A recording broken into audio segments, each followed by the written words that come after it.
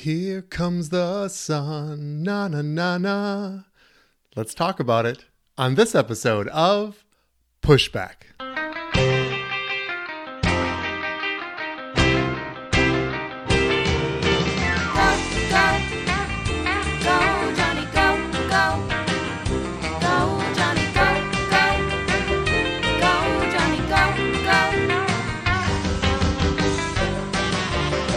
If you're concerned about the direction our culture is heading, then maybe it's time to push back. Hello everyone, Dr. Jonny here again, and I first want to apologize to the Beatles for that very poor rendition of Here Comes the Sun, but that's the season we're in with the sun coming up, and every once in a while I want to just put my medical hat on and give sort of a medical public service announcement. I've done this a few times in my podcast in the past. Did one on just screening recommendations, of course, many on the vaccines. Hopefully that part and that craziness of COVID-19 is behind us. But I like to every once in a while just go full medical on you and give you sort of an update on where things are at in this country on certain issues. Well, as we're heading into this summer season, and I'm boldly singing Here Comes the Sun, I want to approach sun exposure and the dangers thereof. I do want to dedicate this podcast to my mother-in-law because every time I go outside, especially in the summertime, I can hear her voice in my ears saying, "Jonny, don't forget to put your sunscreen on." So this one is for you, Mom. And I also want to dedicate it to my friend Chuck, who is a regular listener as well, because we used to, when we were kids, believe it or not, of course, this would be, 40 years ago, we would sit on Chuck's roof. They had a flat-topped roof home that actually had kind of a rock type surface on the top. And we would sit on lawn chairs and we listen to the Twins game and we would sit out in the sun and we would not use sunscreen. We would use suntan oil to actually enhance the tanning process. And since then, over these 40 years, we've learned a lot. I've gone to medical school, for one, as well as just literature that's out there on sun exposure. So, Chuck, we probably didn't do that right when we were kids, but we can hopefully change our ways. The third thing I want to talk about is that by the time you're listening to this podcast, I will probably be sitting on a beach in Galveston, Texas with my family. We are going on a trip down there. So after this long winter, we've been looking forward to getting out into the sun, enjoying the beach. So this message is for me, especially as we're heading in that direction. So with that as an introduction, let me talk about sun exposure. And now everybody does need some exposure, some sun exposure. It is good for us. We actually get something called vitamin D through exposure to the sun, which helps calcium absorption, helps our bones. But unprotected exposure to the sun's ultraviolet rays causes damage. Causes damage to the skin, of course, to our eyes, to our immune system, and ultimately can also cause skin cancer, which is the most common, most frequent cancer that Americans have every year. So that's why this is so important. There's other contributing factors such as heredity and environment, but sunburn and excessive UV light exposure causes damage to the skin. Now, this can lead to not only skin cancer, but premature skin aging. So if cancer doesn't scare you, sometimes just looking older than we need to should at least get our attention for sure. In fact, they say the best anti-aging cream on the market is actually sunscreen, which makes sense. Now, I believe, on a side note, this is just my belief, that when you look at the Bible and you see the conditions and the lifespans prior to the flood versus lifespans after the flood, they are dramatically different. People were living hundreds and hundreds and hundreds, up to 800 plus years prior to the flood. After the flood and the opening of what was called the firmament, all of a sudden lifespans dramatically fell. Now, this is just Dr. Jonny's opinion, but I believe the firmament most likely resulted in some kind of greenhouse effect and probably limited UV exposure to humans, allowing us to live much, much longer. I believe once the firmament was gone and the sun had less blockage and increased UV radiation to our bodies, that we actually aged quicker. And so I believe that we can prove that it's the sun damage to our bodies that actually causes aging, and certainly skin aging. In most cases, ultraviolet rays react with something in our skin called melanin. Now, I've talked about melanin before when I talked about race and the fact that we're all just brown-colored skin. We're all one blood, and I'll try not to go back on that tangent. You can listen to my other podcasts about that. I am not white. I am a shade of brown. People that we call black aren't black. They're just a deeper shade of brown, and it's all because of melanin and the degree of melanin that we have in our skin. Now, melanin is the first defense against the sun. That's because melanin absorbs the dangerous UV rays that do the serious skin damage. Now, a sunburn develops when the amount of UV damage exceeds the protection that the skin's melanin can provide. That's called a sunburn. A suntan represents the skin's response to injury from the sun as well, and a small amount of sun exposure is healthy and pleasurable, but too much can be dangerous. And measures should be taken to prevent overexposure to sunlight. These preventive measures can reduce the risks of cancers, premature aging, cataracts, and other harmful effects. So the American Academy of Dermatology gives these simple guidelines to help prevent this damage and premature aging, as well as cancer. Number 1, generously apply a broad spectrum water-resistant sunscreen with an SPF, sun protection factor, I'll talk about that in a minute, of at least 30 to all exposed skin. Broad spectrum means the sunscreen protects you from both UVA and UVB rays. I'm not going to go into the detail of that, but UVB rays tend to be the more serious. And to reapply every 2 hours, especially after swimming or sweating. The water resistance is important. Wear protective clothing such as long-sleeved shirts, pants, wide-brimmed hats, sunglasses whenever possible. Wearing a hat today. Look for clothing with a UV protection factor and tightly woven fabric. Seek shade when appropriate. Remember that the sun's rays are strongest between 10 a.m. and 4 p.m. I will try to remember that when we're at the beach. If your shadow is shorter than you are, seek shade. I thought that was a good recommendation. Use extra caution near water, snow, and sand. They reflect the damaging rays of the sun, and they can increase your chances of sunburn. Most of us who live in Minnesota, who've actually cross-country skied or downhill skied, we know the risk of getting sunburn even in those situations. I'll never forget when I was fishing with my father-in-law, my dad, and my brother-in-law. One of the first times we went fishing early in the season, I did apply sunscreen, and so did my brother-in-law, but both of us forgot to put sunscreen on the back of our hands. And it's just not a common place you think about. And when you're fishing in May in Minnesota, we're usually wearing coats. It's usually not all that warm, but off the water of the lake, and the back of our hands got scorched. I'll never forget that and the pain that we had on the back of our hands. So be careful around the water as well. You can also get vitamin D through a healthy diet, of course, but sun exposure in small, safe amounts is a great way of receiving that. And a big message to those of you who use tanning beds. Do not use tanning beds. Ultraviolet light from the sun and tanning beds can cause skin cancer and wrinkling. Tanning beds are very dangerous and should be avoided at all costs. Protect your lips with lip balm, at least SPF of 15. Lips are very sensitive and tend to burn even faster. Now, maybe you've heard some of these things before, but how are Americans actually responding to this news? The majority of Americans are not using sunscreen regularly to protect their skin from damage caused by the sun's ultraviolet rays. They don't have a mother-in-law like mine speaking into their ear. About 30% of women and less than 15% of men regularly use sunscreen on both the face and other exposed areas of the skin, a recent survey has shown. That's not good.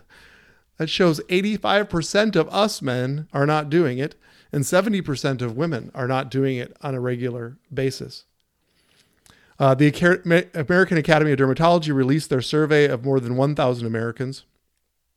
And they found that responders did rate themselves higher for sun protection and said that sun protection is more important to them now than 5 years ago. That's important. However, it gets worse. However, many have a lack of knowledge on how to protect themselves from the sun and the risk of sun exposures like sun cancer. Other results include 62% of responders rating themselves an overall grade of excellent or good, but 63% reported getting a tan, which is an increase of 9% over the last 3 years. And about 30% of survey takers reported getting a sunburn, which is an increase of 25% in 2020. That's a big deal, and that's the most important factor when we talk about sun exposure to our skin. It's the burn that happens. It's that degree of sun exposure beyond what your melanin can handle. And sunburn is what is causing damage to the skin, which requires repair, which requires increased chances of skin cancer. And so it's sunburn. And so I speak very specifically to Minnesotans out here who have had a very long winter this year, just seem to keep going and going and going. And then we get these nice days. Today is supposed to be 72 degrees. We get these nice days. We want to be outside. We want to soak up the sun. We've been waiting for this forever. And we go outside with our Minnesota skin and we get exposed to sun that burns us. And a lot of us from Norwegian descent obviously burn a lot faster. Fairer skinned people will burn faster for sure. And so we see this as an epidemic, especially in northern climates, of early season sunburn. And that is the greatest danger for sure. It's the degree and number of sunburns in a lifetime that actually increases our risk of skin cancers more so than just moderate or low sun exposure over time. So we have to avoid burning. That is the key. So let's talk about SPF and how that helps us. So does the SPF tell you how long you're protected for? Well, let's just explain this. I thought this was a good example. Let's say you typically burn after being outside for 30 minutes and you have an SPF sunscreen that you plan to use that's 15. You multiply the 30 minutes you usually burn, by 15. In this case, that means that you're technically protected for 450 minutes, 15 times 30, or 7.5 hours. Now, this is technically speaking, and most sunscreens will wear off long before that. And improper application, forgetting to sunscreen the back of your hands, for instance, exposes you to much, much faster. It is recommended, therefore, that you apply every 2 hours and keep that, especially when you're around or playing in the water, which we'll be doing this week. The number of UV rays you'll be protected from also increases with SPF. SPF 15 blocks 93% of UVB rays, SPF 30 blocks 97%, and SPF 100 blocks 99%. But it also is, again, related to time. So if you're one of these fair-skinned Minnesotans, you could burn probably in 10, 15 minutes.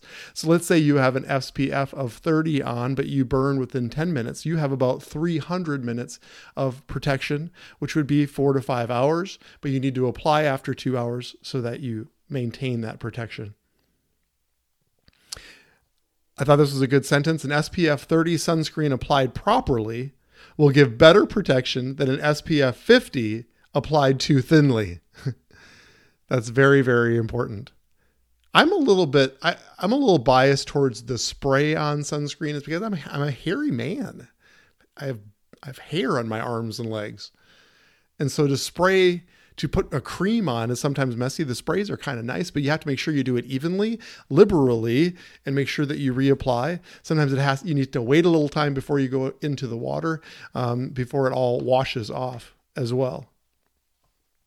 Some people have argued that sunscreen actually blocks vitamin D absorption. That's been proven to not be true.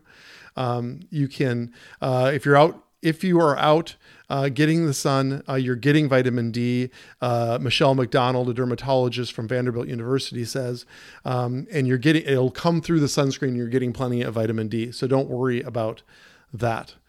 So I also want to share with you what I get involved in as a physician.